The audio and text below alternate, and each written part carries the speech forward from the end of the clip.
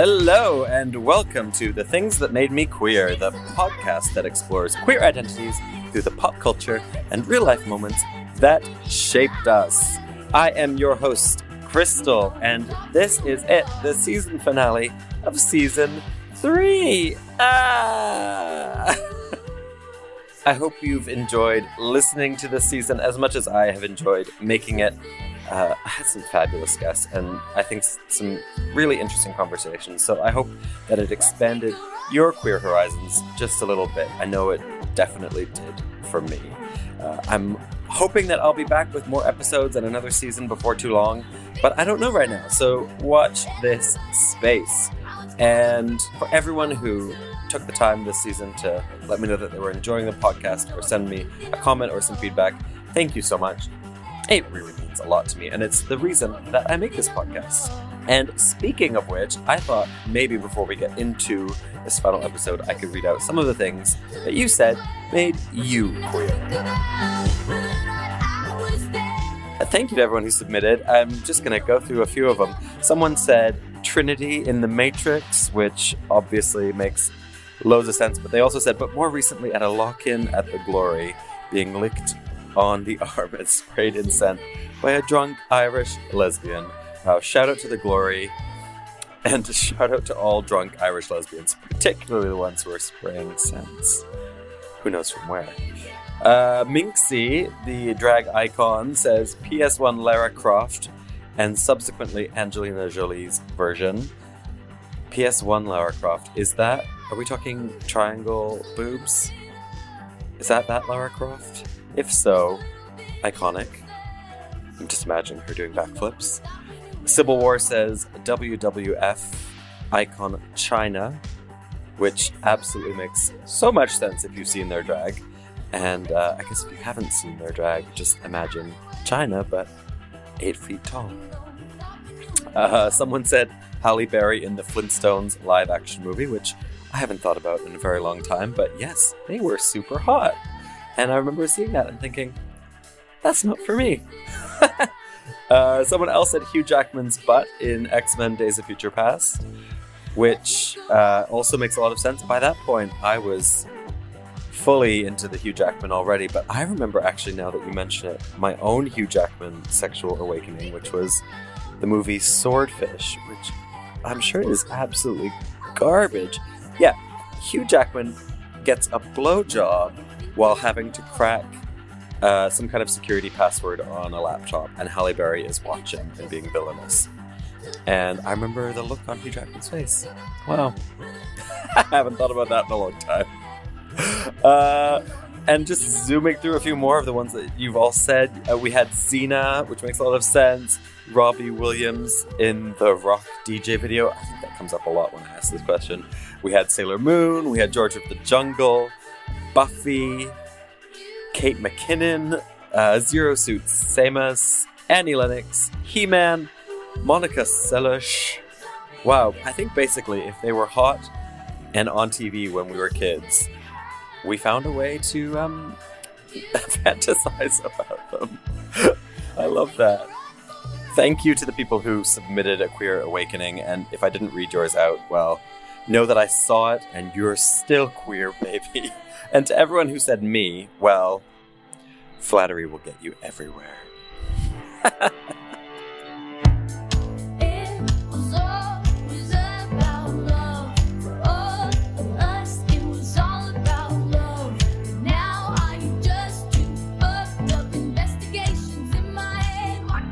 Okay, let's get into this final episode of Season 3. So you will have already seen, of course, that my guest this week is the iconic Miss Peppermint.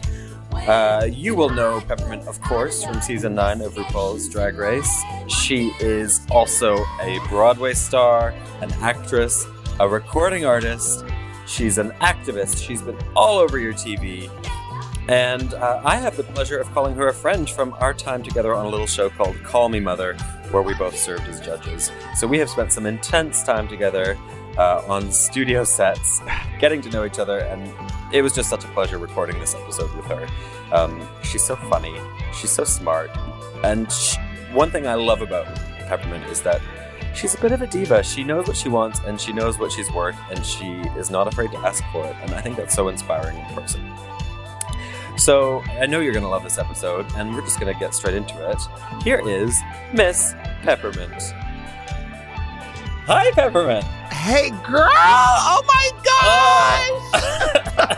gosh! So good to see you and hear your I voice. miss you. Yeah, I too. know. I mean, we text all the time, but like being able to actually like see your face and voice, it's great. I'm so glad we finally got you on the podcast. It's a delight. It's always a delight for me to hear your voice. I was actually just doing a little bit of refresher before this, and I just found myself watching a Peppermint Best Moments on YouTube, and oh my god, that exists. I'm just sitting here cry laughing by myself. We've all seen the But Is It Fashion, and we've all seen The Race, but I hadn't seen that. What? That thing about Dylan O'Brien. I don't know what you were hosting. Oh my god, it's humiliating. I had no idea. Oh Lord. And then I botched the name of his movie, not stupid movie, whatever. I'm sorry to bring it up again, but it's new information for me right now. It's all good. Anyway. It was only a few months ago. Oh, really? Yeah, it was like in August or something that happened. Right. What were you doing? Like a red carpet moment. I was doing a red carpet with Monet.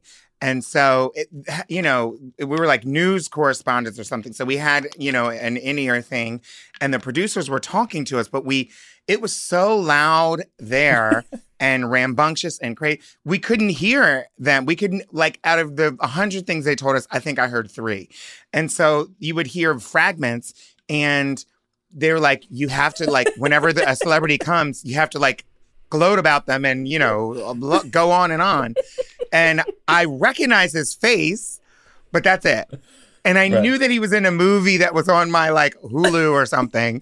But, like, that's it. And I was like, who is that? And they were trying to tell us who it was, and neither of us could hear. But then she finally got it. But then by that time, it was like, he was gone. So we were like, oh, okay, yeah, I love him. It's so weird. And now all of, like, Monet's fans are, like, ruthless. And they, like, whenever I'm around or something, people are always like, Dylan O'Brien is whatever. Like, they're always haunting me with that name.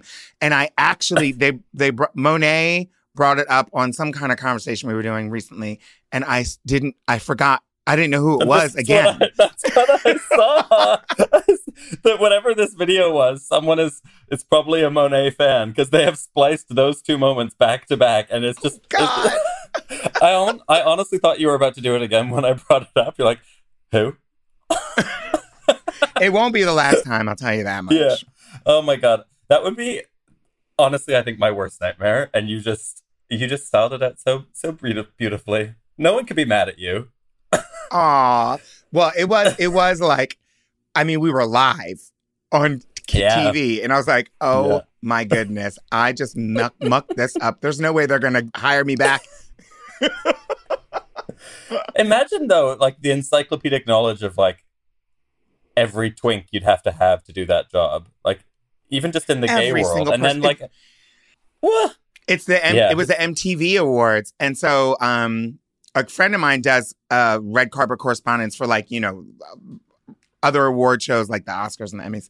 And she has to, like, take a week to research, because she's going to be there and, like, she's going to see, like, the big stars, the people that are expected of the night. But she also will see, like, their date, who is a celebrity or some musician that she wasn't expecting. So she has to, like, be on top of it with everything.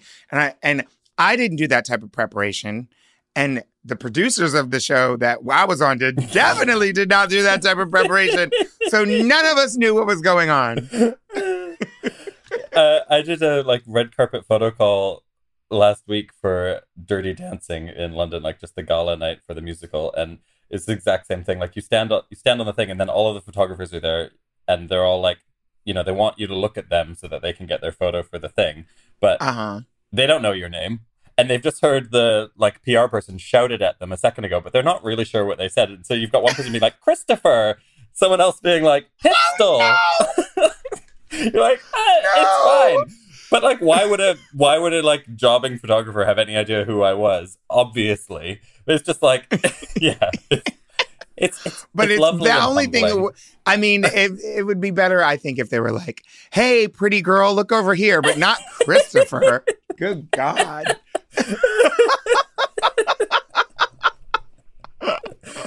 Oh, so how you been? It's been a while. Girl, I've been good.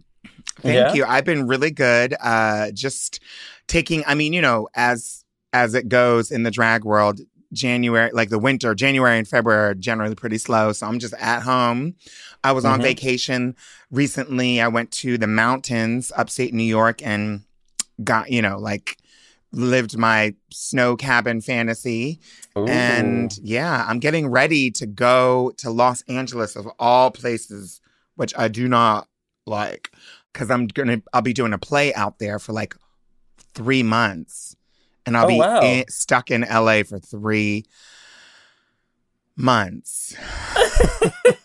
I'm going to LA next month and I'm excited. I love LA. It's nice to go and visit. Yeah, 3 months. I think the weather's nice. I mean, everybody talks about the weather. You can't not hear about the weather. And it's beautiful and it's nice and all those things.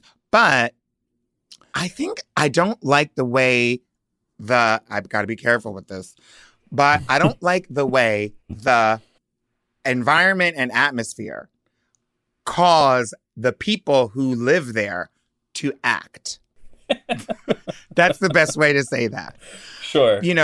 Because look, it's people think of, LA, it's a city. New York is a city. Los Angeles is not a city. It's a humongous suburb of itself. And it's sprawling and massive.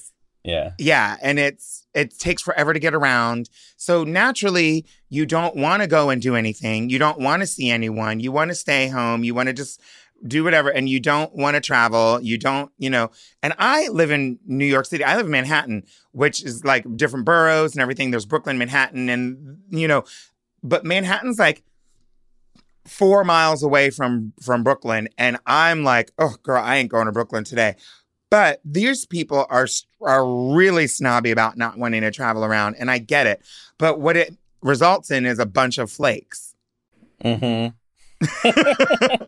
People just like saying, oh, yeah, I'll meet you. And then they just never show up to the cafe that you traveled an hour to get to. And in New York, it's a little different. I think everybody gets it that like your time is precious. So like if I have plans with you in New York and we're supposed to meet at noon, I'm letting you know at 10, I'm not coming. Do you know what I mean?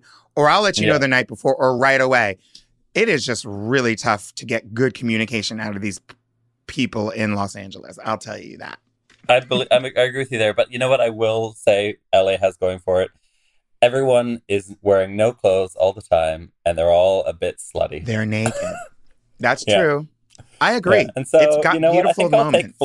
I'll take the flakes for a bit of that. Yeah. What's the play that you're going to be doing? It's the musical version of Transparent, the TV show that was on Amazon, about a family whose patriarch comes out as a trans woman, and then how their lives turn upside down and become beautiful after that. And it's based on true life experiences that happened, to a family, but a couple of siblings, the Soloway siblings, who were the creators of the TV show. And it starred Jeffrey Tambor, who had some not so proud moments. And now the Soloway siblings, they say they always wanted it to be a musical. And so the TV show. And so now this is their chance to produce a musical version of the show, Oh, cool. Congratulations. So I play a lady named Davina, who was brilliantly played by Alexandra Billings on the TV show. Okay. Great. When does it open? It opens in LA in May, so you'll be gone by then. Yeah. Daggone it. Darn it. Obviously, we both have done 2 wonderful seasons of Call Me Mother. Yes, we have. Yes, we have. Hopefully a third. Yeah. Tell me, what do you think about Canada now that you've spent all that time there? Well, I definitely think that where we filmed in Canada is not necessarily representative of where I'd like to go in Canada to spend more time. But I actually do, like, I enjoy the people. I enjoy the way things were, you know, for the most part. And so I really enjoy going all the way up to Canada to film. It's a nice excuse to get out of Dodge. You know, filming a TV show, especially a reality TV show, comes with its own set of things that can make it grueling or irritating at times. But for the most part, I just really enjoy working. I think had we done the show in like some other city that was known for film and television, like Los Angeles, I think it would have been, I don't think I would have enjoyed the first season as much. You know what I mean? That's me looking back in sort of retrospect. Yeah. Had a bit of that, like, we're all at camp together sort of vibe. We're all in this together, and it's like, we're going to get through this experience. And it was COVID when we did season 1, and we're in remote Canada. It's like, it's snowing when we arrive. Yeah, it was a lot. I mean, this season we filmed in a skating rink, so... Yeah. Who knows? And, if we get season 3, who knows where we'll be? Who knows? Or we might get some kind of shutdown McDonald's. I don't know. A bank that went out of business during COVID. I would love a bank. That would actually be really cute, wouldn't it? Yeah. And like the vault. We could use vault could be our dressing room, and then we can finally like talk shit about people and not be overheard. Oh, you know that. Oh God, season 1, we were like, there was no privacy. Yeah, our dressing room was literally next door to the dressing rooms of the contestants. And when we say dressing rooms, it was fabric walls. So Peppermint and I are whispering at each other through the little fabric curtains, like, "Who are we gonna send home?" And it's like they're right there getting ready. They're right there. Oh God, I'm sure they must have heard something at some point. I think even sometimes they, those poor contestants. We do our best. I think because we've both been through it, we like are sensitive to all of that. But yeah. How do you find filming being the judge versus being the contestant? Obviously, it's been a while since Drag Race, but yeah, I really do. I do like it. I mean, I certainly like it a lot more than being a contestant. It kind of feels really similar in an odd way, you know, at least from my perspective. But I do like not having to go through all the challenges. I think that's the main reason why I like it, is that we get a little more communication than the contestants prior to everything, which I was like, I know they hated me on that show because I was like the one who was like, can we please get some communication about what, you know, like trying to stop the situation to figure out Drag like, Race. Okay. Yeah. On Drag Race. Oh, same girl. Yeah. And so I know that they were like, oh, shut this bitch up. Just go over there and, you know, make the dress and shut up. Yeah. I remember, I think that we had some like informal cast vote after, and they were all like, who was the squeakiest wheel? And everyone said it was me. It's like, yeah, I'm just I was too old when I was on that show to like be putting up with being treated like a child, you know? A peon. Yeah. Yeah. I can't do it. I'm down for whatever, but like, you got to give me some that's what I want, is communication about whatever it is. And that's the last, information is the last thing they want to give anybody on a reality show. Yeah. Keep them stressed, keep them in the dark, like mushrooms. Cool. Well, should we get into your list of items? Oh my gosh. Yes, we shall. I mean, I went down memory lane. I'm so excited. I feel like I've spent so much time with you and around you, but you know, you just don't really get to talk about these sorts of things with people until you've been friends with someone for years and years. So I feel like we're advancing our friendship right now. We definitely are, and I'm here for through the medium of podcast. This show has often been called unlicensed therapy, so apologies in advance for. Oh shit! Good, because I got denied from my therapist. Okay, so you know how the show works. Yeah.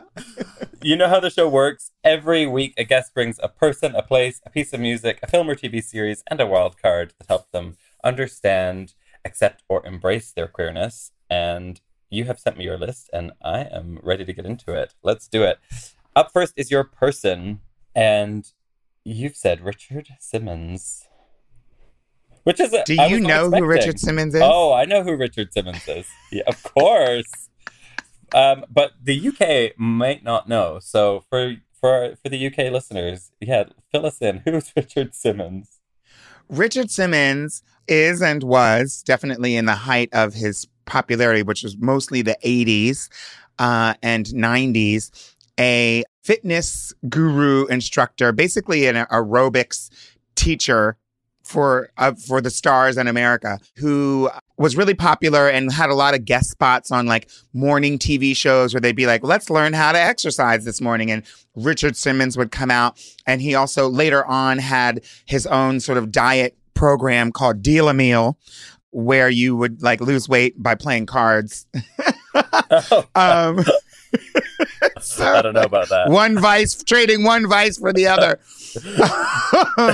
You can either gamble or eat.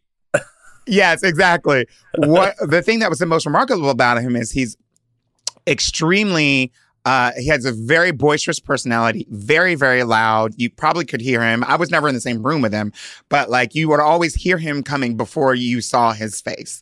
And he had the most adorable little like curly hair and always wore these like striped shorts that were like very short and extremely flamboyant and loud and colorful and energetic and very friendly, seemingly friendly and warm and kind and seemed to be very open as a person. Of course, this is just my perception, but this is what like resonated through the TV. I'm sure that's what brought him back, you know, for guest spots on different things like that. What Peppermint is tiptoeing around is the word flaming. Yeah, I am because, you know. But like in all the best ways of the word. 100%. I mean, for real, the first 10 years of him being a thing and me knowing who he was all through the 80s and into the 90s, I don't think everyone would talk about him, but I don't think he ever came out. There was never any public conversation about his sexuality or any of that. And I mean, we know what's up. But I still don't think I've ever heard him say, oh, yes, I'm gay. In fact, he would sort of play around with that and like, especially in the early days, be like, oh, this is I have a crush on you, you know, Kathy Lee Gifford or whoever he was talking to. Like he would play like he was straight, but it was obviously not happening. What I loved about him is, yes, people, I think in certain circles were certainly making fun of him and talking about, but for the most part, like, I don't think there was a single realm. I've seen him do like talk shows with the ladies. I've seen him be a guest on like sports things where they're like, let's get Richard Simmons in here. And he really never seemed to be disrespected to his face. I'm sure there's a lot he had to deal with, but like he seemed to be the queen that could come in and like rule the roost. You know, people just would do what he said. You know, like he had control over his domain and wherever he went became his domain for those few minutes. And he really seemed to own it and was very unapologetic about it. And so that's what I loved about Richard Simmons. Yeah, he kind of would wear his flamboyance as armor and be like, you're not going to use this against me because I'm already leading with this and I'm making it my strength. Exactly. In a time when being gay and being gay, period, was obviously very stigmatizing, and being out was like seen as something like, you know, the only reason people would have to talk about somebody being gay was how their mannerisms and how they acted. But it was rarely because someone said, hey, I'm gay and this is my life and blah, blah, get to know me. It was never that. It was always like, look at that one across the street and sort of everyone else accusing someone of being gay in a time when AIDS and HIV was, you know, at its height in terms of the epidemic. And there was obviously not many treatments earlier on. There were no treatments earlier on. And he got through all of that seemingly unscathed. I'm sure if we sat down and had a conversation with him, it would be a completely different story. Mm-hmm. And where were you? Where in the world were you, and how old were you when you kind of first started seeing Richard Simmons? Where did you grow up? I don't really even know this about you. I was born in Hershey, Pennsylvania, and grew up basically going back and forth between Delaware and Pennsylvania, which is where my family sort of sprawled out in the area. You know, the interesting thing was, like, as a young, I mean, I don't know when the first time was I saw Richard Simmons, but I was definitely like 6, 7, 8 years old. Yeah. And so I wasn't able to like go and seek out queer things. I just, you know, that wasn't even a thing. And so this was this very loud queer person coming into the living room, you know, via the TV, and my grandmother would turn him on or whatever.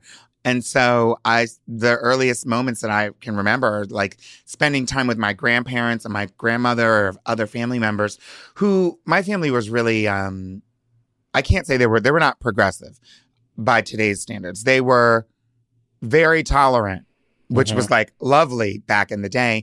And so they were like very Democrat, you know, left wing, you know, they were never like, oh, look at that. You know, like they were never rude or anything like that.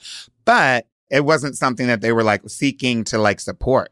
And so when we would see Richard Simmons come on the screen, it was like, ooh, a treat for me. You know what I mean? Yeah. Yeah. So it's almost the fact that he was so pervasive in the culture. It wasn't that your parents were necessarily like, this is great. Like, it's cool to be that way. But they also weren't necessarily rejecting it either. So you were getting kind of tacit approval that this is a way that someone could be in the world. Exactly. That's nice. That's really nice. I can't actually even think of an example of that from my childhood, although I'm sure my parents would have had the same kind of approach. But yeah, I guess growing up with Richard Simmons, it's like you say, you were like aware that this man, this seemingly homosexual man, had managed to make a full life and huge career, kind of off the back of being so yeah, flamboyant. I mean, honey, nobody was really, I mean, maybe very early on people were like, oh my gosh, this person has the best information about health and fitness. But at a certain point, we were just wanted to come and see somebody flit around. Tank tops, yeah. Yeah.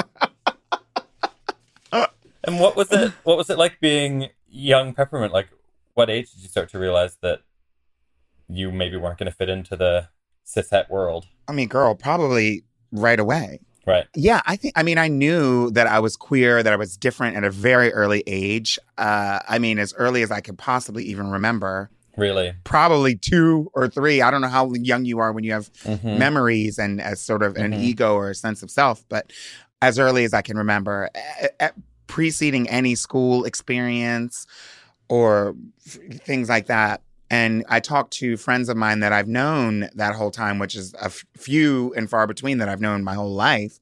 And they knew, everybody knew, you know. Right. And it was kind of like, almost like Richard Simmons. It was undeniable for me in that way. And I knew that I wasn't, I mean, there was a lot of things.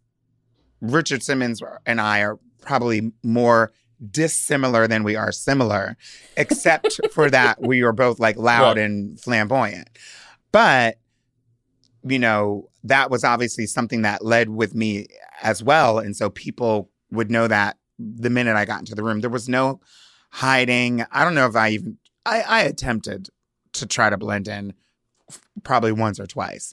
But then it was like, girl, this is just give it up. Everyone else was like, girl, give it up. That also doesn't sound like the most negative way it could be. I mean, I'm sure we'll get to some of the stuff that, like, it's not as great, but, you know, even just the kind of tacit approval, again, of like, come on. Like, we all know what's going on here it's better than nothing. Yeah, that's how we grew up in the 80s and 90s. Better than nothing. So you youngsters listening out there, I know it sounds like grandma, but let me tell you. Yeah. What you have is way better than nothing today. Do you remember any moments when you were that age of like kind of trying to express that otherness or difference and how it was received? From around that time? Yeah. Or any time. really. We can get to the later times as we go along. But Mm-hmm. yeah, I don't know. If you're saying that like at 2, 3, 4, 5, 6, you were already kind of aware, like what was it like when you expressed that, and what feedback were you getting? Well, it was different from different people, obviously. I mean, I'd say for the most part, generally, it was negative, or at least not supportive. There was a lot of policing, Mm-hmm. especially in school, at school age and things like that, where people would say, oh, that's not what, you're supposed to do. That's not for you. That's for little girls. Da, da, da, da, da. Whether it was like, well, it was never really clothing, but like mannerisms and wanting to play with a doll or, those things that I think are probably pretty typical and very Mm-hmm. basic. So yeah, I would get, pretty much at every stage of school, I certainly had my own like bullies or people that were like wanting to make fun of me and looking to make fun of me and isolate me and get others to join in, things like that. I was afraid of that happening at every time I would walk into a new classroom or a new grade or something like that. And I would just kind of think to myself, okay, it's only a matter of time until, and it was always the first day, Mm-hmm. right away. And I was a bit of an easy target. But I was also, I'm sure that a lot of us have this in common, incredibly friendly and talkative with especially all the girls. And Mm-hmm. so that served me, I think, pretty well at many times. And that was the thing that like my teachers would always send me home with a letter saying, oh, this one is too talkative. I was always getting in trouble for talking too much. But it was always usually the little boys, sometimes the little girls that were very threatened by me. Mm-hmm. And I've gotten in a few tussles, one-sided tussles where they would like beat me up and I would just kind of be like, shit. Mm-hmm. Yeah. And those were from school kids. And that was like the general thing of it. But there were also moments like I remember my grandmother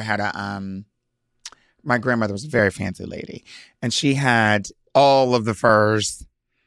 They were real furs, y'all. Sorry. It was a different day.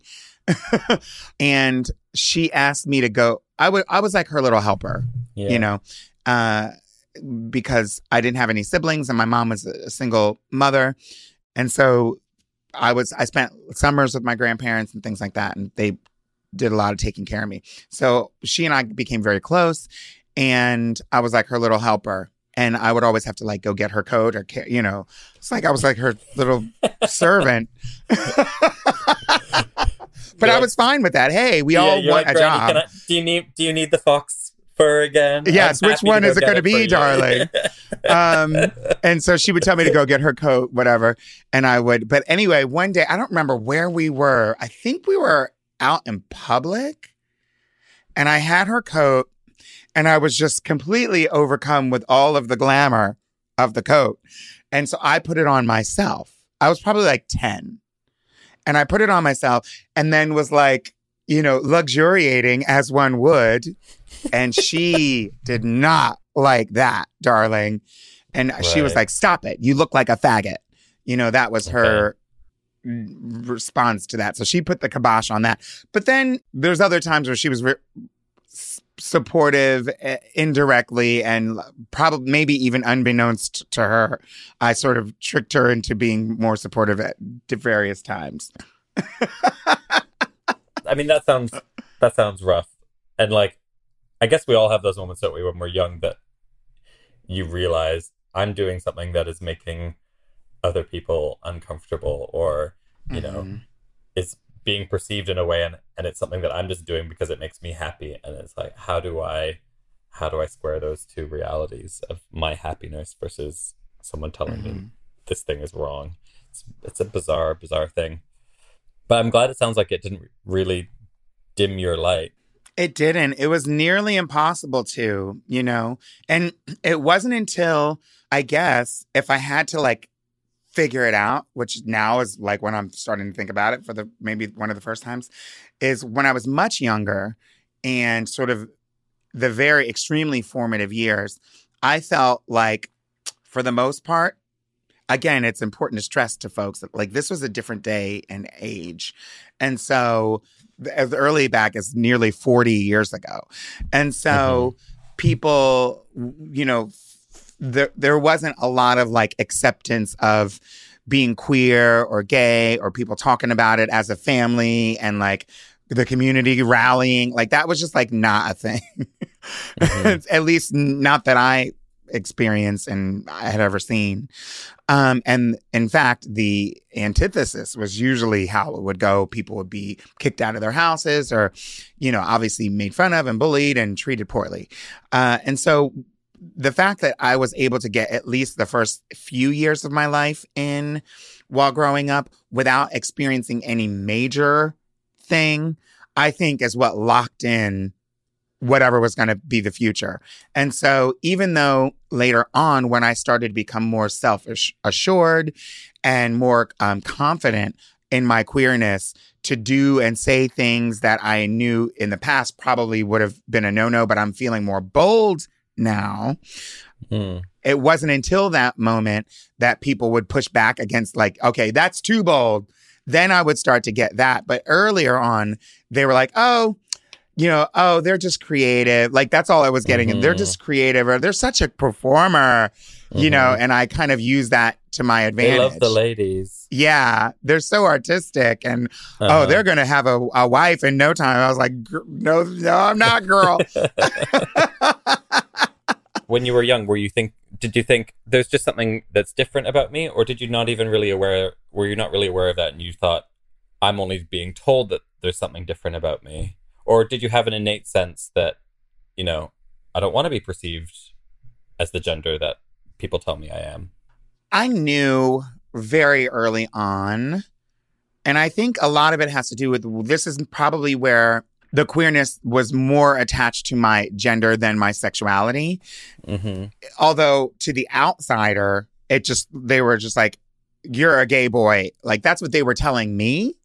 And I never really assumed that for myself. I never really claimed that as for myself. It was that I knew I was a girl, you know?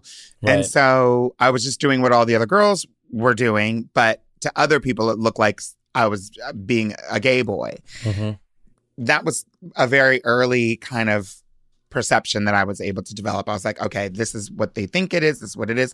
And I didn't really have the language or vocabulary or certainly even the ability to communicate that in a way that other people would understand.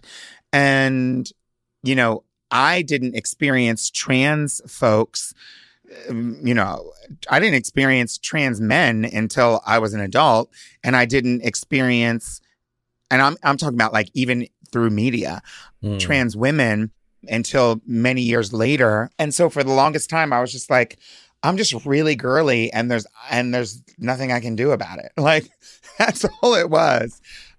Yeah. I knew that I was different in that way very, very early on. And my first time coming out was in second grade.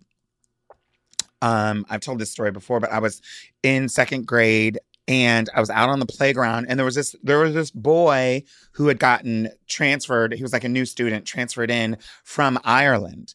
And so like, that was like exciting. And he, you know, he clearly did not grow up with the same kind of whatever that he would have had he been in America. And so he just seemed more open-minded and kind of just like, well, it is whatever. And so he's the person I chose to come out to.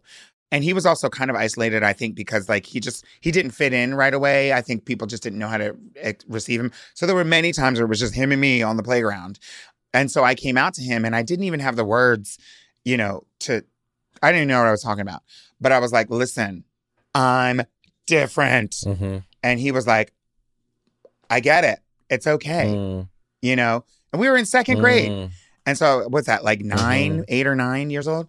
And so from that moment, I knew that there were people that would be like sort of a safe haven for me, people that would be protectors in my mind. that were not going to like bully me or hurt me or anything like that. And so but I knew that I would have to like do work to like seek those people out, which is what I spent the rest of my time doing, like growing up. Yeah, that's crazy.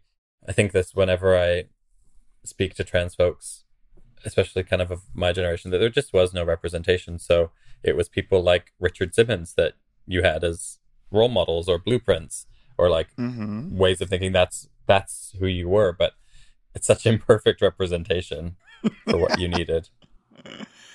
Let's move on to your next item. Okay. Up next, we've got your album or song, and you have said, Jody Watley, Don't You Want Me? Now, I gotta admit, I didn't know this song. I know Jody Watley, but I didn't know this song. It's great. Oh, I love the song. For our generation, most of the music that I heard came by way of my mother making the decisions about what was going to be played. And so she was a big Jody Watley fan. But at the time, and this was probably, I don't remember when it came out, but it was like around the same time as like Madonna. Yeah. Like 80s Madonna with like the punky kind of, hair and lace gloves and all that stuff. So probably in the mid 80s, early to mid 80s. Yeah. Jody Watley was like the Black Madonna to me. That's what I kind of label her as.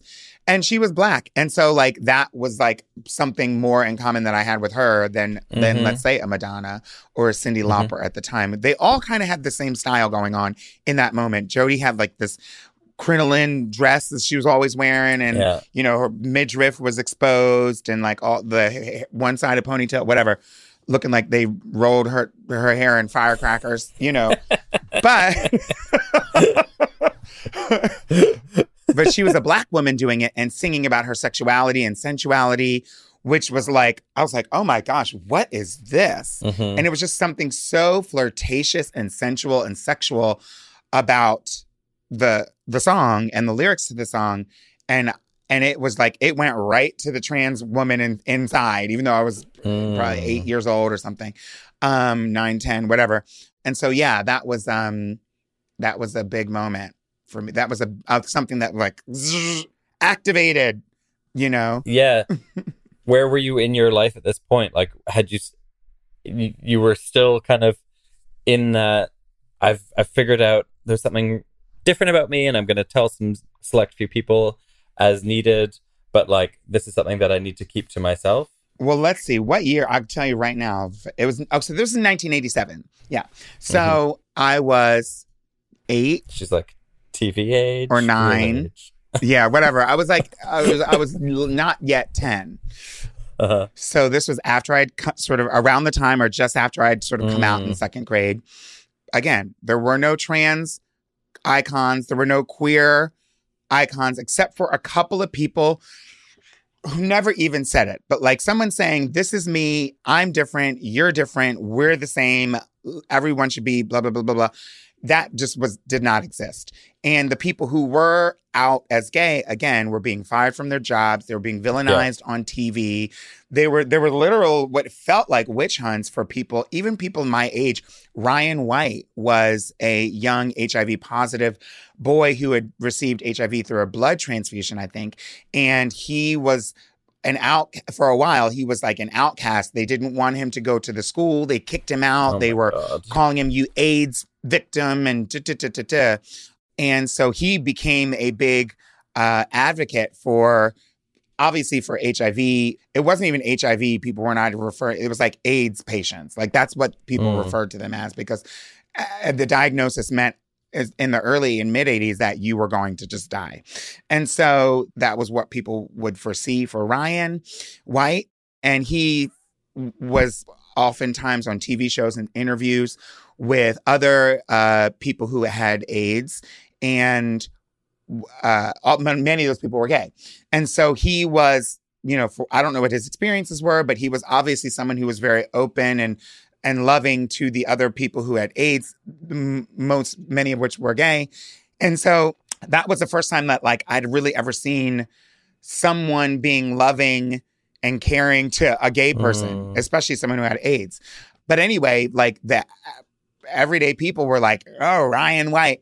And so, there weren't a lot of people who were good examples of queer folks who did or didn't have AIDS or HIV who were being treated with respect. And so the people who were like the queer icons for me were like just still closeted and never talked about their sexuality, but it was like through their fashion.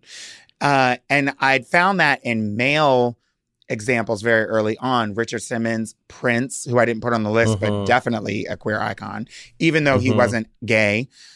So being able to find that in sort of my own divas later on, Madonna, Jodie Watley, it was like a bloodthirst. And I was like, I got to find more of these gals. And so I think that's the mode that I was in. I was like, oh, Richard Simmons is nice, but I'm a woman. So I need to veer towards the women. Like that was the decision and the sort of inner sort of monologue that was going on in my head. I was still not really very articulate about who I was or what I was to other people. And so I just would go as far as saying, I'm different. You know, I'm a little different, honey. And that was what I would say to other people. And people who got it. And people who didn't, well, everybody got it. Everybody got it. They either liked it or hated it, and they would treat me accordingly. I can imagine you were also watching Jodie Watley and thinking, you know, I want to do that. I want to sing. I want to dance. Yes, I want to perform. I was doing it. I would just do it in the living room, you know, instantly. Yeah. Seeing that and thinking, I'm gonna be her when I grow up in all the ways. That's nice. I like imagining that young Peppermint experiencing I was definitely in my mom's closet. That was the only closet I was ever associated with. Getting the clothing out. Family members, in making excuses for me, would always say, oh, you know, this one's just artistic. This one's just an actor, a performer at heart. So then I was like, you're right. And let's perform. And so it's showtime. And so I would go to my mom's closet all the time and get her clothes. And aside from just dressing up, I would actually enlist other kids from the neighborhood, take them to my mom's closet, and we would do a whole production. I did Wizard of Oz, and I was very proud of it. I got yellow construction paper and cut out all these little squares and laid them all through the house, snaking through the house to the television. And I got the other kids and I assigned them all the roles. You're going to be Dorothy. You're going to be the lion. Spurs to do the lion. Yes.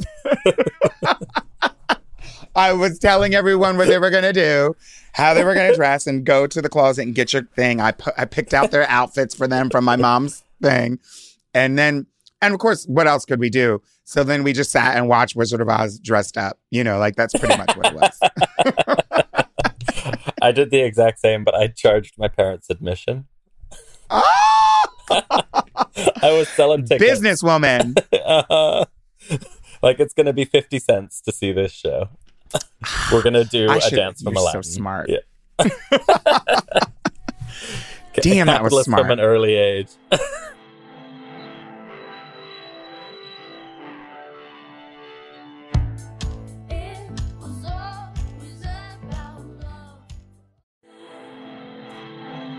I often ask people this, but, you know, there's definitely people who I interview for this podcast that have experienced life kind of closeted up until a certain point, until they've managed to come out.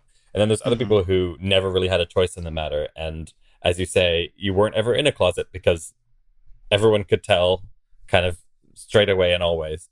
And I wonder what you see as both the advantages and the disadvantages of that, because I'm sure both existed.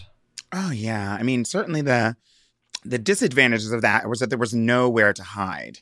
And I know I hope I don't sound like I'm beating a dead horse, but it's really important to emphasize to folks that the mode that everyone was in was, we don't like gay or queer folks. A safe space for queer folks was not even a thing. You know what I mean? And so knowing that if I was going to go to a new school or go to a new gathering of something, or be in public or a group of people that I didn't know that I was meeting for the first time, I knew, or even if I was returning to the group, I knew that I was going to be made fun of and that I was going to have a hard time. And so a lot of my time and energy just went into sort of mitigating that and how can I reduce how much they're going to be making fun of me. Can I just, what, I don't know what there wasn't much that I could do, but I spent a lot of time thinking about what could I do, even though the answer was often nothing. And so that was a big thing for me, and really one of the difficulties of being so obvious. And it also probably was sort of polarizing to other people who were queer, you know, but not out at that young age. Because I came out at I mean, these days, you know, people are out, like born out, it seems like, some of them. But for me, being out in second grade was like, I definitely was the only one in the school who was out. I wasn't the only person, but I don't think I found it. The first time I met another person who said that they were queer in any way was a bisexual boy in 9th or 10th grade. So years later, nearly 10 years later of all that isolation, I wasn't able to find someone my same age. Obviously, over the years, I had seen other people on TV and seen some queer people and gay people here and there, but not someone I knew who I could talk to, who I could sort of identify with and find solace with. And so that was the disadvantage for sure, to being out so early. But one of the things I'm really grateful for is that being out so early meant that it only took me a little bit of time to like figure out who I was. Like there's no figuring out. I've known, and it's been the same situation the whole time. My preferences here and there may have changed, or opinions, but for the most part, it's been the same game. And so I've just been working on the same person my whole life. And so it feels, you know, it always felt right and correct. And that's that's a big advantage, especially forget queerness, just being able to see other people my age have to figure out who they are for the first time, you know, or still not be successful at it, or at a much older age trying to sort it out, which whenever it happens, it happens. But I'm grateful that I was able to kind of go through all that much earlier. Yeah. I think oftentimes queer people have kind of a delayed puberty, not in the physical sense, but in the like sexuality sense, because everything gets put on hold and paused and has to be hidden away. And it's almost like when people come out, then they start to actually experience all of that and figure it out. And yeah, I think anyone who knows you or has seen you on TV is aware that you have an incredible self-possession, and you kind of always seem like you know exactly who you are. And that's one of the wonderful things about you. So I'm grateful for you for that. Thank you, sis. Let's move on to your next item. Up next, we've got your film or TV series, and you've given me a three-way. I'm so sorry, but it's. I heard you like that sort of thing. Especially when it's these three. We've got Jane Badler as Diana in V. We've got Sarah Douglas as Ursa in Superman 2, and Leslie Ann Warren as Miss Scarlet in Clue. I'm sensing a running theme here. Talk to me about these wonderful women. I mean, these ladies are all were all villains for the most part. And, you know, they were all very, just something about them just seemed so classy. And I love a fancy, classy lady who was who like had all the quips and could say, these bitches were cunty. There's no other way to say it. And they would always have, like, they were reading everyone, and just, it was like miraculous and refreshing and beautiful to, you know, I mean, and the bonus, you probably didn't know this, because I'm not sure if you were aware of V, the TV show, beforehand. But I mean, you grew up on the continent of North America, so maybe it came through. But the bonus is that Sarah Douglas was also on V, and as a smaller role for like a part of a season or something like that. And she and Diana were nemesis. She played Pamela, and she and Diana were nemesis. And it was a love triangle where the leader sent them. They were both sleeping with the same guy. For those who don't know, V is basically about a bunch of alien invaders who come to the country or to the world, and they look like humans, but they're actually not. They're actually secretly lizards underneath of their humanoid skin. It's the original lizard people. To the country or to the world, and they look like humans, but they're actually not. They're actually secretly lizards underneath of their humanoid skin. It's the original lizard people. It's the original lizard people, and they came to rape the planet of all of its resources and leave, but they have to make nice with us and da-da-da-da-da. And so the one very impatient sort of commander is of the military is this woman named Diana.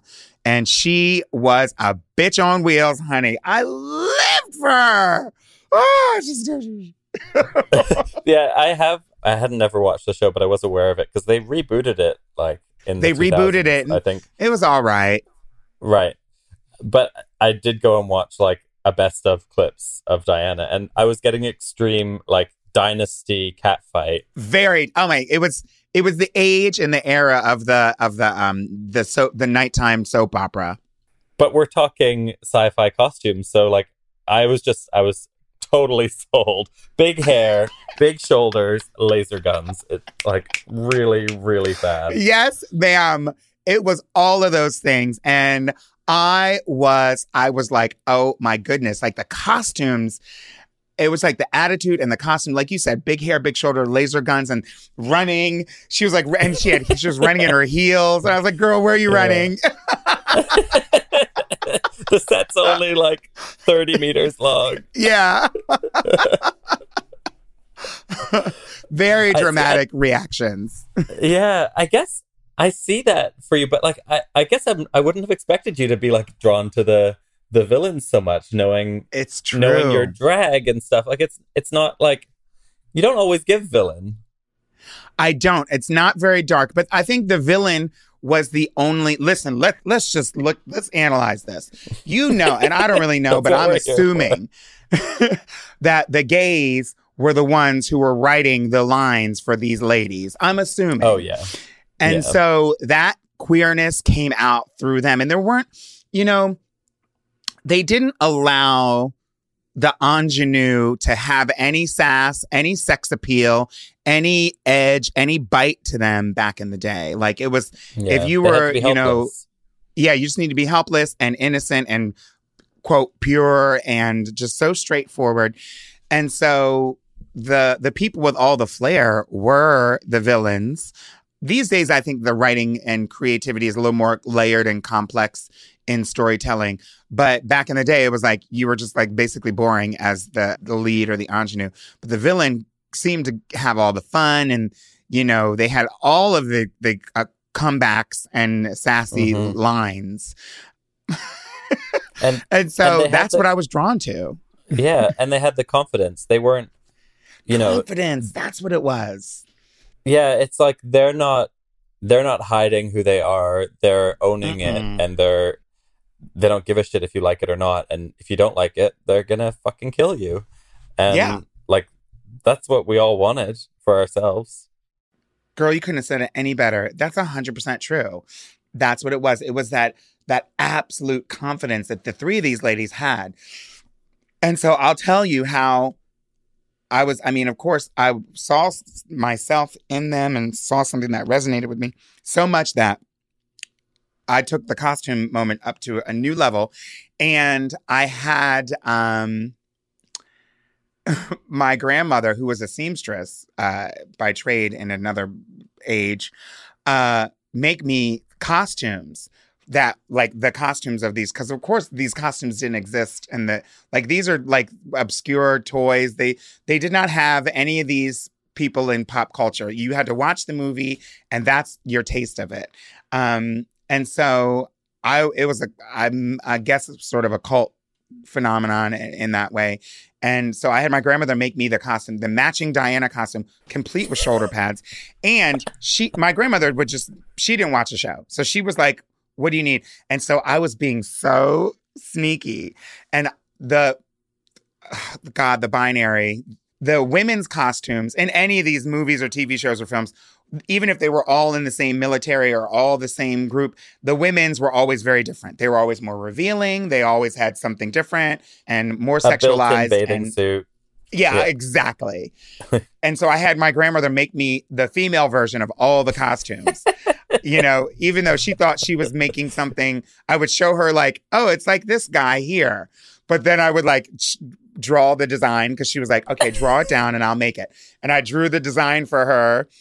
And it was like, you know, hers had a little flare here or a little gold trim on the thing. And I was like, we're doing that one. Wow, that male general has really big sequin shoulder pads. And like, it's amazing that like the side of his leg cuts up right to his waist. Exactly. Like, I mean, I wonder, those aliens. Did that yeah, exactly.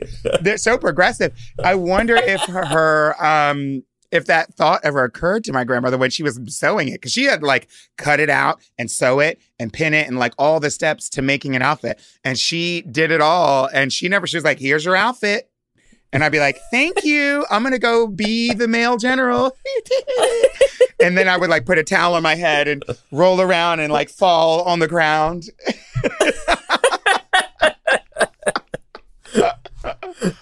Oh, I love that. Yeah. I love that. Yeah, what did you do with the costumes? I'd put them on and walk around the house and like be cunty.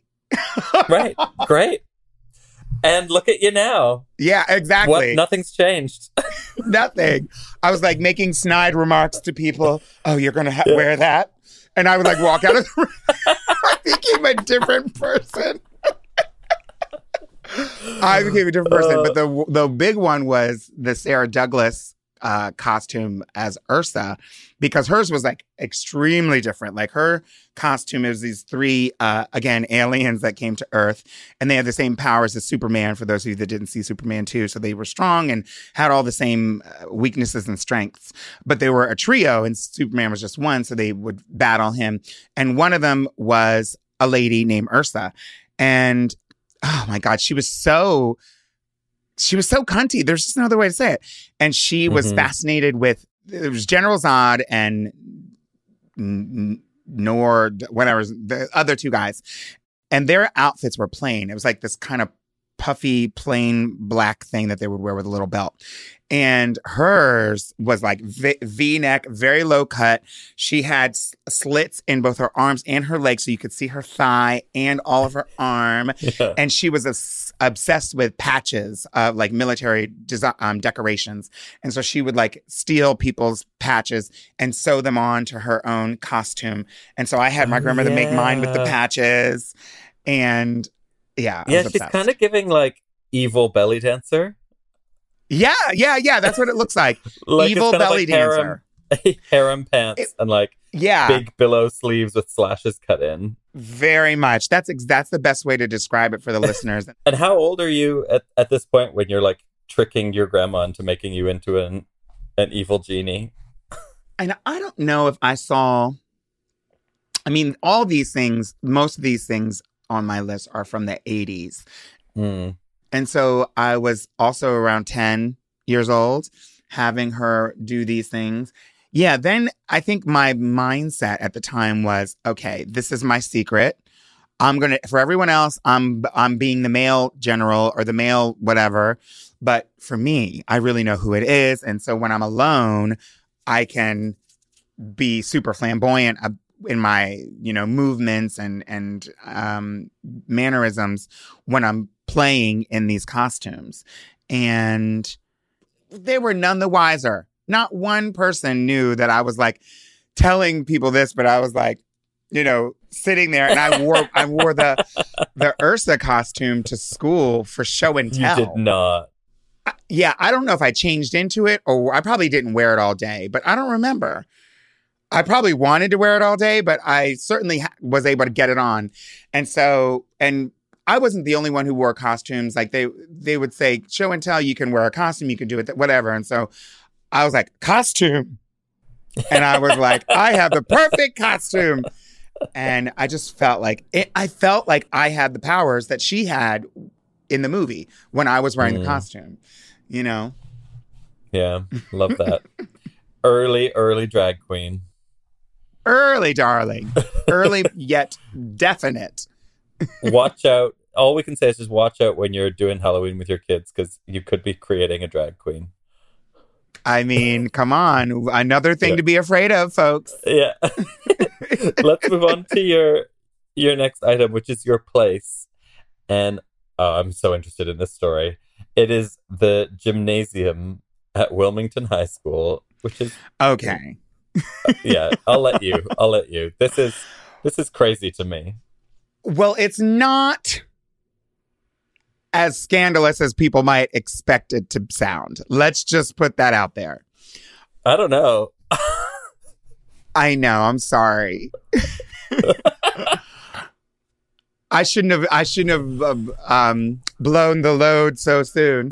The gym at the high school was really the center for where activities would take place, you know? Yeah, of course. And so me being as incredibly unathletic as everybody knows I am, and as I'm proud to say I am, I spent so much of my time in the gym.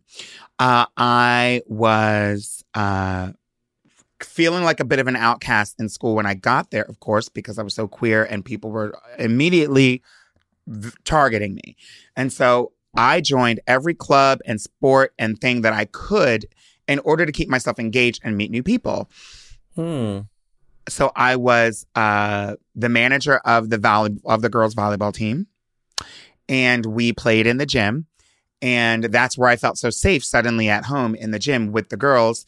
And I was able to play, not games, but during practices with them. And so I was like one of the girls, you know, and that made me feel great. And that was one of the only places I was able to have that experience. I was also the captain of the basketball cheerleading team, the winter sports cheerleading squad. And so that was basketball. And I was the captain of the basketball cheerleading squad. And so we had our rehearsals and practices in the gym. And I would teach them the moves to whatever dance I was trying to get everybody to do. And, you know, I'm sure we did some Janet Jackson shit. And that was, that was great. And I had my uniform. I didn't get to wear a skirt, but I did have the same uniform, just the male version. Good God. And yeah, not only did I feel safe and I was with all the girls, but I also was in control, you know, of the situation then. So I was in cheerleading there. I was also in band. I joined the Color Garden band. So I was doing flags and twirling. Surprise, surprise. But and I didn't play any musical instruments, but during the off season when we weren't marching, you had to, if you were going to keep the credit for the class, you had to like pick an instrument. And I was like, ugh. So like they assigned me something called the bells, which is kind of like the xylophone. And honey, I was so over it in the back of that thing. Ding dong ding with the fucking bells. But that's where we had practices. And so all these things that like were allowing me to sort of express my creativity that was also attached to my queerness happened in the gym. And so, yeah. Oh, the most obvious one. During homecoming. This is what I want to talk about. During homecoming, we had a contest called the Homely Court. Because, you know, you have the homecoming court where they name a king and queen of the homecoming court. And inappropriately named the homely court, everyone would cross-dress as the game, as like the little whatever in jest leading up to the homecoming moment. And so the football players and cheerleaders were the main people who would participate in that. So I was a cheerleader and I got to cross-dress. So I had access to the drama department's costume closet naturally because I was also in drama class. And so I got the most flea-bitten fur coat, moth-eaten fur coat that was rattered and tattered and falling apart. And I got a very bad-fitting pleather skirt and fishnets, darling. They had fishnets. Wow. And these shoes that actually fit my feet. I couldn't believe the shoes fit my feet. I was like, those are mine, darling. And I had the shoes that fit my feet. And I got had a bad blonde wig. I was dressing like Mrs. White from Clue. Yeah. Because I had the pillbox hat that had a, like a lace veil over top. And I looking like some widow. And I was walking in feeling so fabulous. And everybody else walked in and people were like, ah. I walked into that gym. Honey, they came to get, everyone was like, ah! They just couldn't take it. And they loved it. And I won the contest. I won the homely court. And I was like, oh, this is what it is. Wow. There's so much to unpack there. One, is this a common thing, a cross-dressing contest at high schools in America? Or is it just your school? Because that is wild to me. It was, I don't think our school was not an outlier. Right. Like, I think that was a common thing.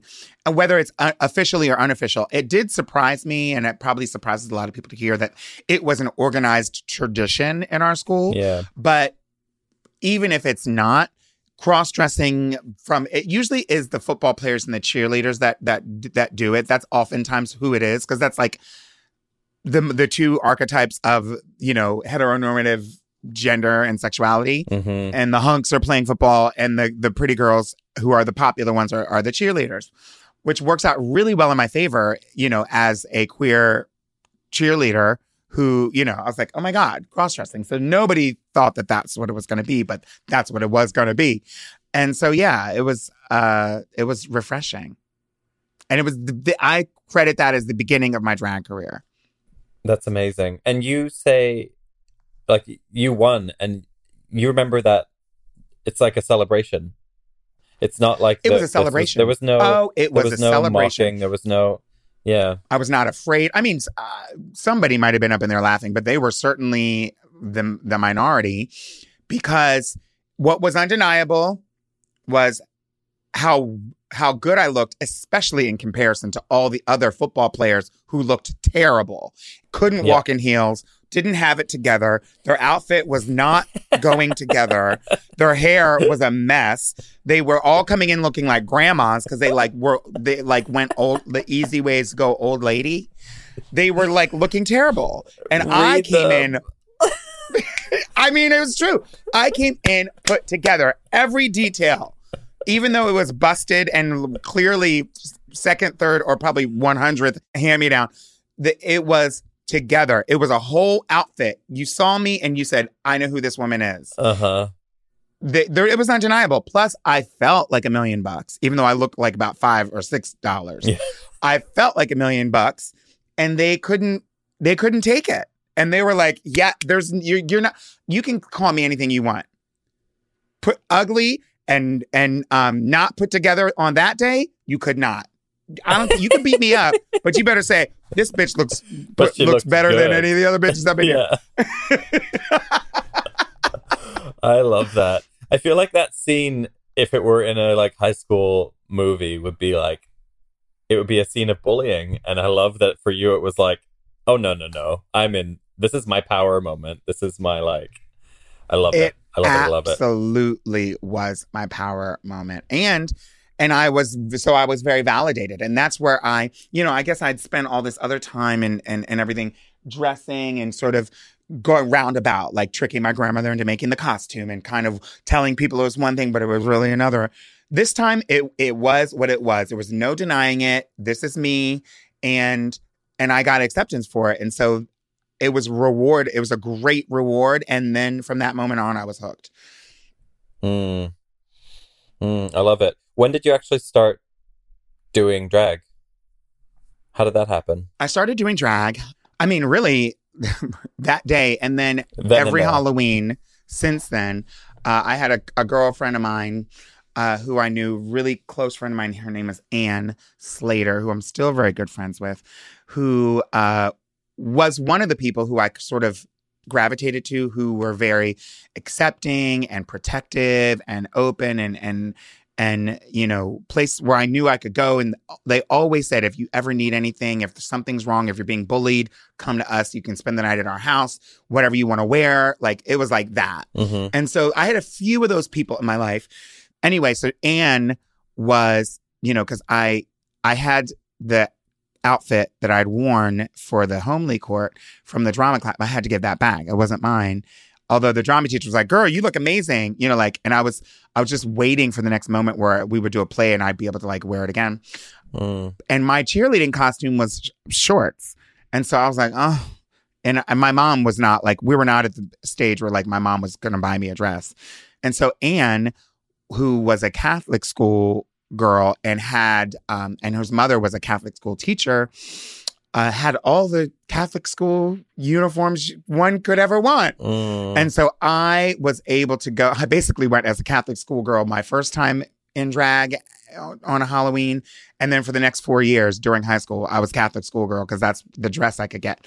And I looked great in it. And so that was my kind of foray into like repeating drag and kind of doing it on my own terms, you know. And that was obviously like, you know, if you're going to dress in drag, Halloween is obviously a great day. That's when all these drag queens are born, generally, at least pre-Drag Race, pre-Instagram. And, you know, no one's going to make fun of you. It's kind of sanctioned and people, you know, are cool with it. Yeah. Looking back at that, like, how do you see a separation, or do you see any separation between your trans identity and drag? Do you just see them as kind of serving each other, or was that another step on the way to transition, or was it you figuring out a different way to, like, were you calling it drag and you didn't see it as that? I was calling it drag. I mean, I wasn't calling it drag because drag didn't have quite a place in the mainstream. And it was always mainstream. Drag has always been mainstream in a way, but the idea of drag, really. Yeah, but I know what you mean. There was no mainstream connection that people had to drag on a daily basis. And so I wasn't calling it drag. In those days when if you would mention drag, people would instantly think of like a gay bar and something. And I was too young for that. And so I was just thinking of dressing up as a girl, for, you know, for Halloween or whatever. And I would just be like, I'm going as a cheerleader. I'm going as a schoolgirl. And that was as much of the description I would give it. And yeah, I think that was pretty much how I would talk about it and describe it to people and show them pictures and wait for their reactions, because they were always like, whoa, you look so pretty. Probably lying to me. I don't know. But I did see a separation later on. I didn't really see much of a separation then. Initially. I found it was just really therapeutic and something I was craving to get dressed up in a skirt, in hair, in these things. And I would just tell people I'm a cheerleader for Halloween and that's all they needed to know. But really, I was tapping into something that I desperately wanted to do 365 days a year, really. Yeah. And so there wasn't a separation between my early drag and my transness, especially considering that I wasn't able to medically transition until many, many years later, nearly 20 years later at that moment. Yeah, that was pretty much the only outlet that I had for doing anything like that. And so there wasn't a separation, so much that I took it so seriously. Like, I wanted to have the most realistic hair and the most realistic thing. I wanted to be convincing. I did not want it to be, and it didn't matter early on, but like, the last thing I would have wanted was people to laugh at me, especially since they laughed at me when I was out of. I didn't want them to laugh at me when I was putting all this effort into, which was different than the football players who were putting on some granny wig, you know, and having these low hanging boobs that would like go down to the ground. I wanted to be convincing. And that carried over into my drag when I started doing it in nightclubs and bars years later. Was I just wanted to look like a real lady. And that worked well for a while, because in the 90s, when I started doing drag and when I had access to drag in the bars and clubs, that's what anybody wanted. Like everybody just wanted to look real. Yeah, they did. There wasn't as much camp happening. You know, the flavor of the month for drag was just like, look convincing, you know? And so that really served me in my formative drag years. Right. And when did you settle that in your head that, because you said, you know, growing up that you hadn't seen anyone trans, you didn't know what being trans was. When did that finally happen for you? Well, you know, for the first several years, you know, late 80s, early, you know, I went to high school. High school for me was 92, 93. And so for the first couple of years for me in high school and all that, it was really just the meeting of I desperately want to act like a girl, and this is my one chance to dress like one. And that's all it was for me for so long. Yeah. For the first few years. And so I didn't start it articulating that I was trans by today's definition until a couple of years after that. I still just knew I'm really feminine and I really like dressing as a girl. And the folks that I would connect with, of course I connected. Okay, so by the time late high school came around, and I was almost ready to graduate, halfway through, like junior, senior year, I had met a couple other gay boys. And we were fast friends, and we were all in the dance troupe together and all the different things. But I could tell that there was something that wasn't the same about me and them. Now I would describe that as my transness. But back then I was just like, well, I'm just a little more flamboyant and a little more ladylike than they are. They're more flamboyant. I was more ladylike, if that makes sense. Mm-hmm. That was as much as I could do. But at the time, we were kind of all in the same box. And it was probably around that time that I was able to start seeing trans women on TV. I think the first real one was probably Jerry Springer was the first time. Right. I'd ever really seen. I'm sorry. God, girl, I'm surprised that his show stayed on the air as long as it did. I think it might even still be on the air. But, this was like trans women coming on to confess their love to someone and come out to them at the same time as trans.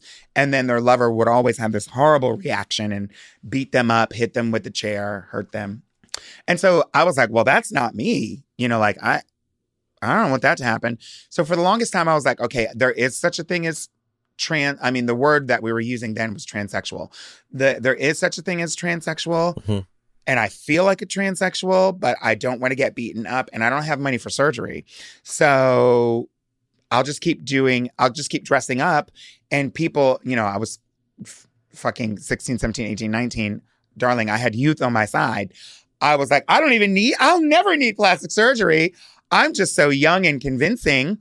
And so that was what I would rely on, was like just makeup and hair. And the place where I was able to do that more and more, and I didn't want to just dress up and sit at home. I wanted to go out and be around the world and connect with people and form relationships as a woman with people. The most accessible way to do that was doing drag, Yeah. And so that's what I saw it as for a while. And I was like, oh, I'm just like more, again, there wasn't as much of a delineation between drag and trans as there is now. And so many of the girls who did drag were also trans. And so it was just like, basically, it was what you did, meaning the way to differentiate was whether or not you had surgery, not whether or not you were dressing. And so everyone was dressing. And then there were girls who would go and get surgery, and we called them titty girls, titty queens. Mm-hmm. And you were all drag queens, but those are titty queens. And the titty queens would do it during the day, obviously, and dress during the day. And so you would call them full-time. Oh, are you full-time? The full-time girls were the ones who were trans and had some surgeries. Mm-hmm. And the part-time girls were the ones who would just put it on for the show. And so I was a part-time girl, but felt like a full-time girl. And that's kind of just where I was. Yeah. It is so different to now, isn't it? Where, I mean, there's obviously still a huge number of trans people in the drag community, but I think because people are able to express their trans identity younger and younger, they don't necessarily need to go the route of drag anymore as like a way of figuring themselves out. Yeah. How do you look back at that now? And like, how do you see performing as a drag queen when you're performing your own identity, if that makes sense? It does. I mean, I'm sure you've talked about this a lot, but well, yeah, I don't mind it. It's looking back is really interesting. I mean, there are moments as early as I was sort of out as just being queer and unapologetically, obviously very different. I do wonder what it would have been like for me had I grown up during today's time. and had access to all the information that people have access to now, which didn't exist. It's not even like the information was there and I just didn't have access to it.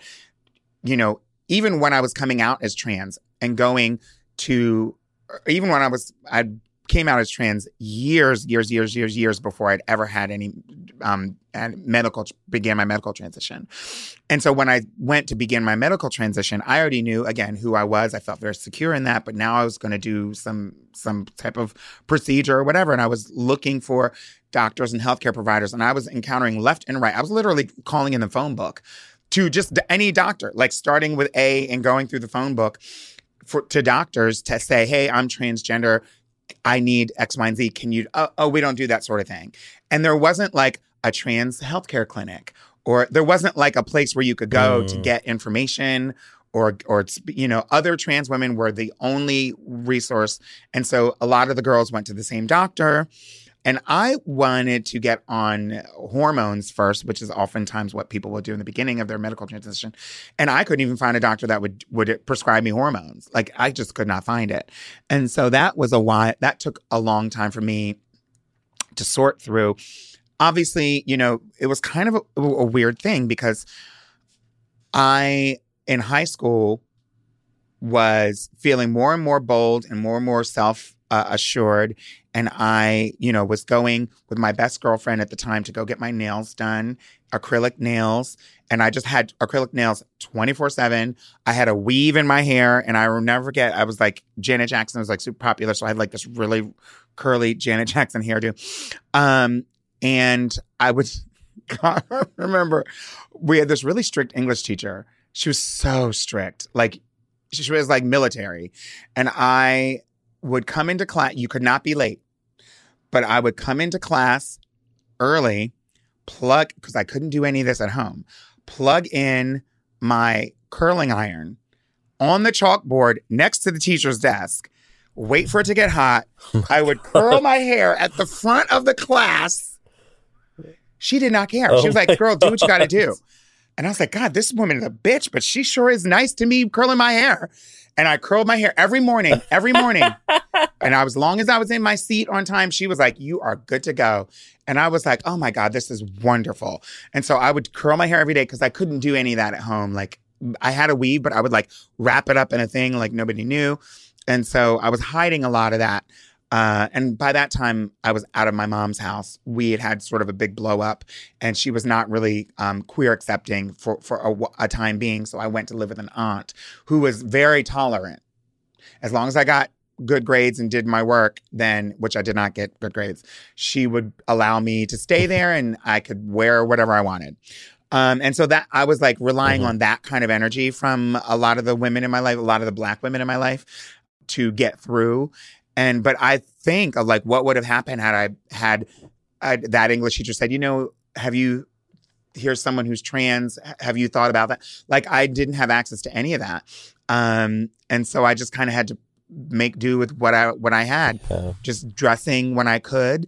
And then I found that like after high school, once I had nails and hair, I never went back. That was not dressing up for me. That was my daytime thing. And so when I graduated from school and went to get jobs, I went in with hair and nails. Right. And yes, facial hair. And people did not know what to do with me. And so I got fired from many a job because I was not fitting the gender role expression that they would have wanted. So I got fired. And eventually I was like, girl, I have to go perform in drag because that's the only place where I'm going to be able to do what I want and not be fired for it or whatever. Yeah. And so that's when I really took a deep dive into my drag life. And I kind of veered away from what people would expect for a trans woman because I didn't have access to money for medical transition. There weren't any doctors that were going to do it for me. I just didn't have access. So I was like, well, I know I'm trans, and I labeled myself a non-op trans, which probably would have been, people would have, maybe was non-binary, kind of like, I don't know. But I was non-op trans. I knew I was trans, but I didn't have the money or any of the resources to get any operations. So I'm non-op trans, and I'm going to be looking fly every day of the week, though, and night. And that was what I did. for 20 years. I love that. Wow. And you were saying that you were a part-time girl, but really, like, to you, part-time is like hair, nails, a look. That's my like tamed down look, and then the glamour, the sequins you weren't, like, would come out. Presenting. Yeah. It was still all very much in the gender non-conforming of it all. Yes, very much deep in it.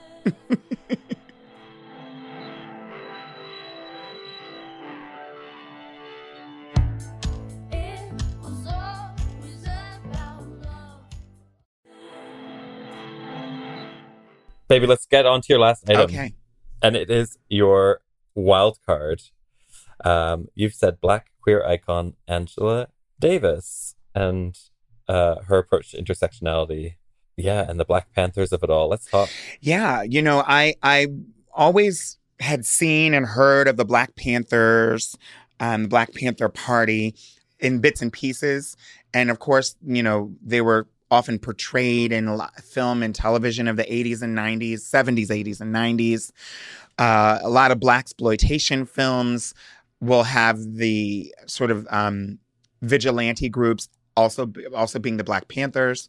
And they were, a political movement in addition to sort of community organizing and help and things like that. And they were really, fighting back against police brutality, which is and always has been, and hopefully won't always will be a problem for the Black community in America, operating as an arm of white supremacy and capitalism, the police, they do.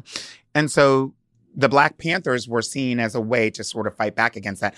I believe that the Black Panthers were really more to combat the, again, almost always white, exclusively white police forces that were going into the communities and arresting people en masse and brutalizing the men in the communities. Some people tried to position the Black Panthers as the antithesis to the Ku Klux Klan, which it wasn't. The Ku Klux Klan was way bigger, way more widespread, and, just very different in that the Black Panthers were an answer to a lot of the brutality and discrimination that Black folks were facing in their everyday life.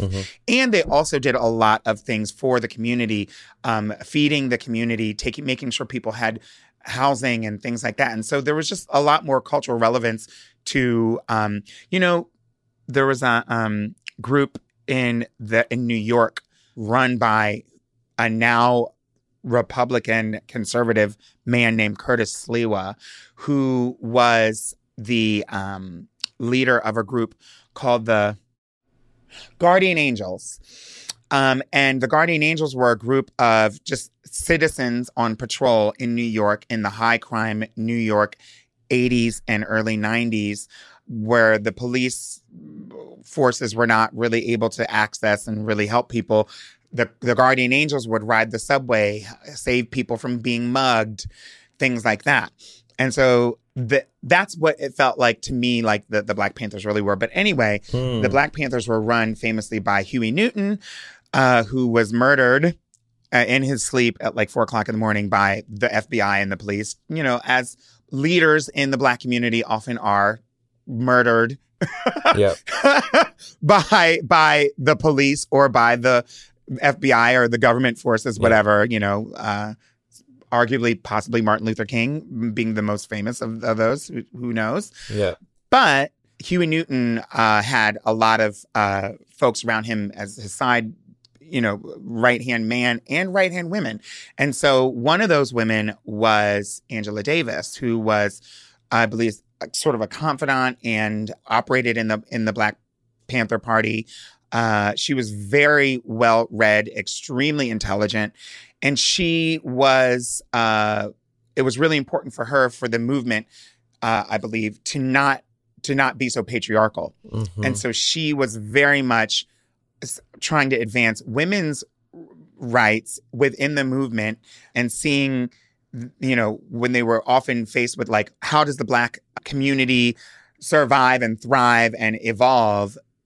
it can't happen without the help of women and queer people. Mm-hmm. And so she was, who also identifies as queer, was also a proponent of making sure that lesbians and gay men had prominent places and things like that. And so she was, on top of being an anti-capitalist, self-described, self-identified communist, she was very instrumental in this sort of intersectional thought, because I think the men of and I'm sort of saying this for myself, I don't really know, but the men in the Black Panther Party and movement were very happy for it to be about like the old-fashioned ways of doing things, but for Black men, and making sure that Black men were the ones in charge, and and they would lead the community. People like Angela Davis wanted to make sure that there was that there was intersectionality in their approach, and she introduced sort of that idea, very like that term, to the Black Panthers, and understanding how poverty and sex and gender and sexuality and obviously race and class worked differently for different people in different combinations. Yeah. And so that's why now I view her as a queer icon for myself. I had the opportunity to interview her a couple of years ago with Bob the Drag Queen, and she's just an amazing woman, and I'd always seen her imagery. She's the what people would call militant Black woman with the afro and putting her hand up. Yeah, with the fist up. And so, I think she's an amazing person. I love that. How do you look at intersectionality these days, and how do you... As vital. Put that into your life? Yeah. Intersectional thought, I think, is what we have to, especially when we're talking about like things like social justice and social issues in general, things that affect groups of people. I think we have to think intersectionally. And it didn't really have as tangible and clear a meaning to me and application in my life until 2020, unfortunately. I don't even know that I really heard, and certainly wasn't using the term so readily until after 2020, when, Black Lives Matter protests were happening all over the world.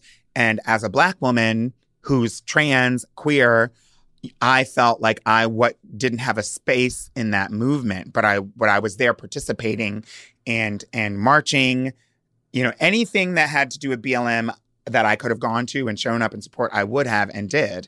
But for when there was a trans woman murdered in my neighborhood, I wasn't able to see any of my community coming together. I was able to see trans women coming, but I wasn't able to see Black folks who maybe didn't identify as queer showing up. This is a Black woman who was killed, murdered in the street. Didn't see them coming through, and also didn't see the gays. The white gays were nowhere to be found. And so that's when the idea of, that was actually before 2020, but that's when I was like, gosh, different parts of the community are different. And that's how I was able to describe it. The word intersectionality didn't come into play until much later. And I was able to see it very vibrantly in 2020 when, I didn't feel necessarily like I fit in at some Black Lives Matter events, not all, because the people started being more intersectional and realizing that we needed to be inclusive. And then also when we were in the pandemic, in the thick of the pandemic, and there was suddenly these outcries from many online gay white men who were like, I can't believe we have to be locked in here and can't go to a gay pride dance, but the Black folks are out here marching in the streets for BLM. And I was like, oh, these are two different things, darling. Oh, no. And so I was like, okay, now I'm seeing it. We are in the same community, but we don't understand the same things. Yeah. There's so much to be done for sure. When did you start to realize that that activism was something that you were passionate about, but also good at? How long has that been a thing for you? Because I think it's something that everyone knows about you. I would say when I was, I think growing up in the 80s and 90s, I had my share of experiences with social issues that there saw a lot of movements being formed around them. Obviously, AIDS and HIV, poverty, drugs and drug use and things like that.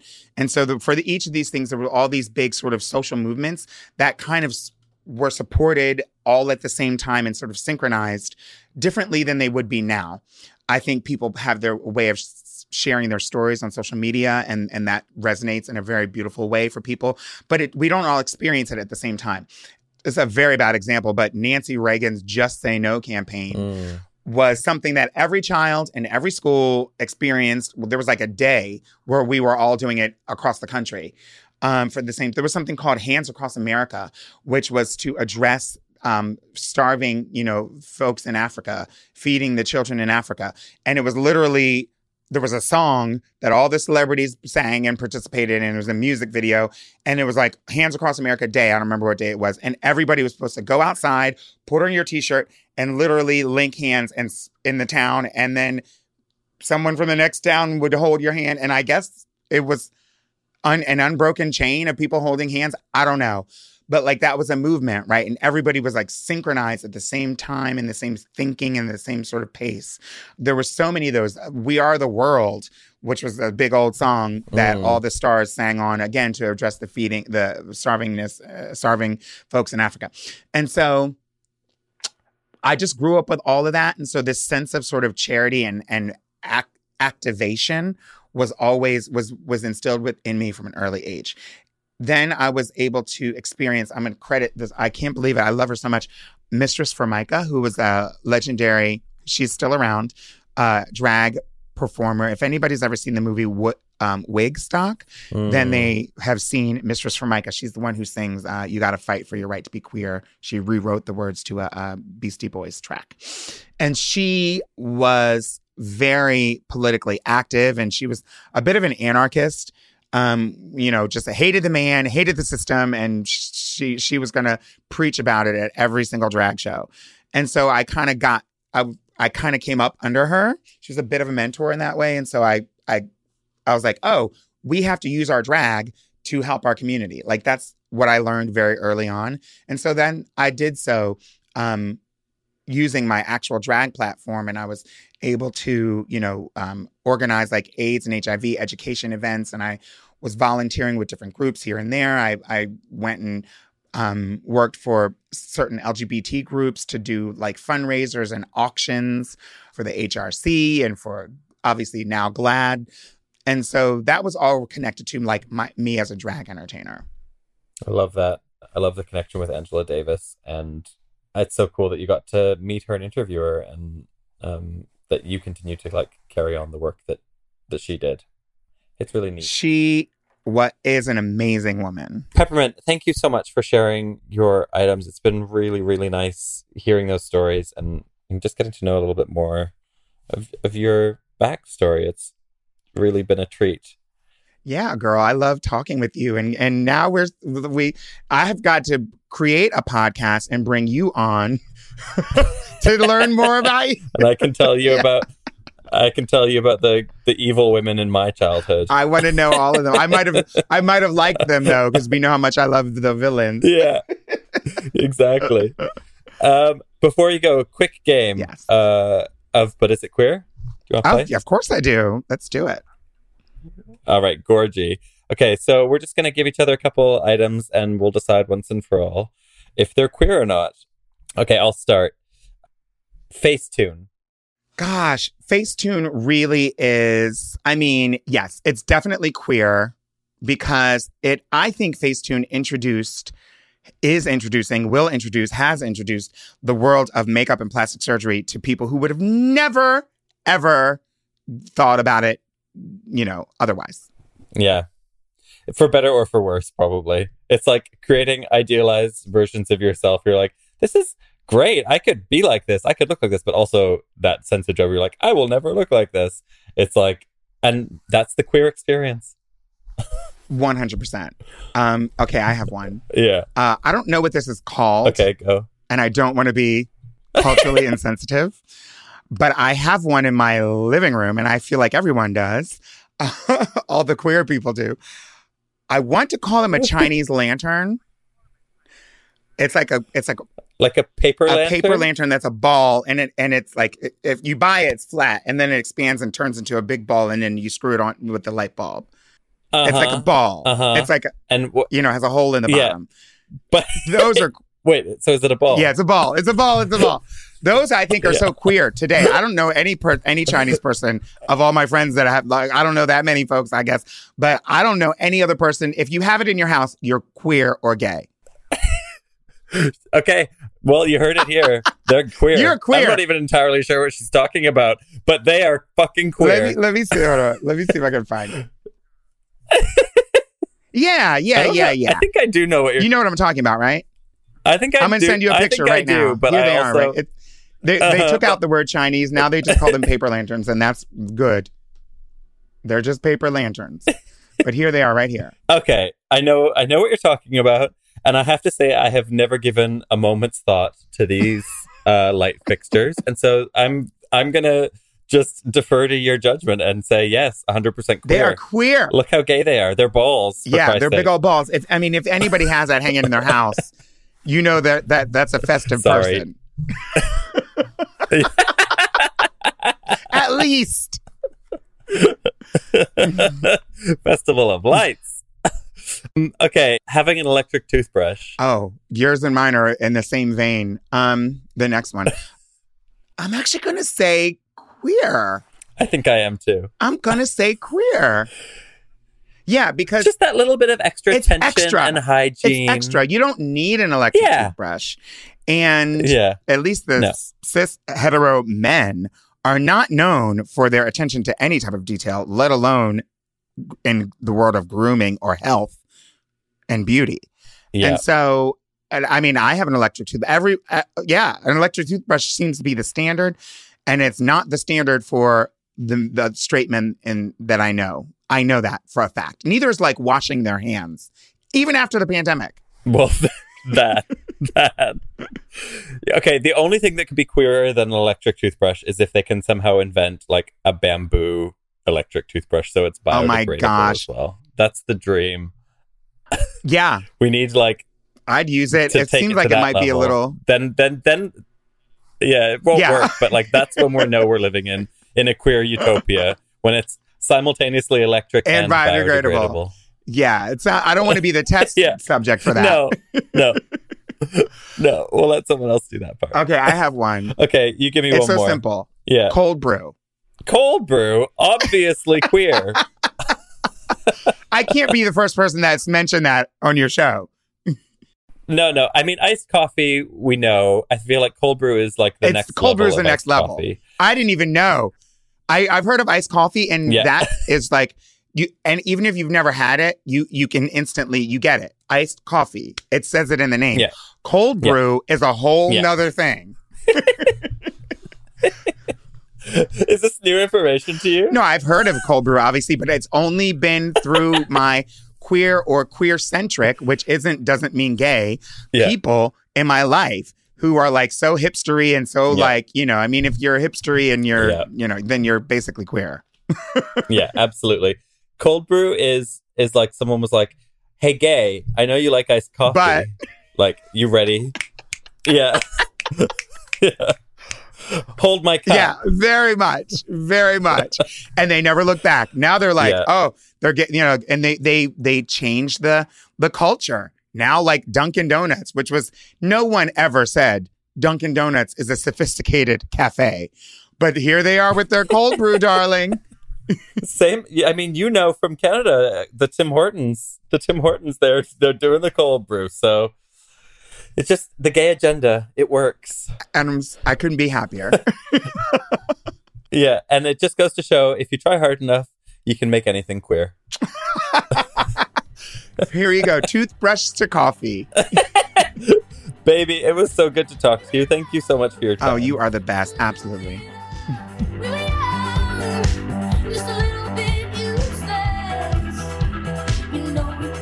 There you have it. That was my chat with Peppermint, and that was the final episode of Season 3 of The Things That Made Me Queer.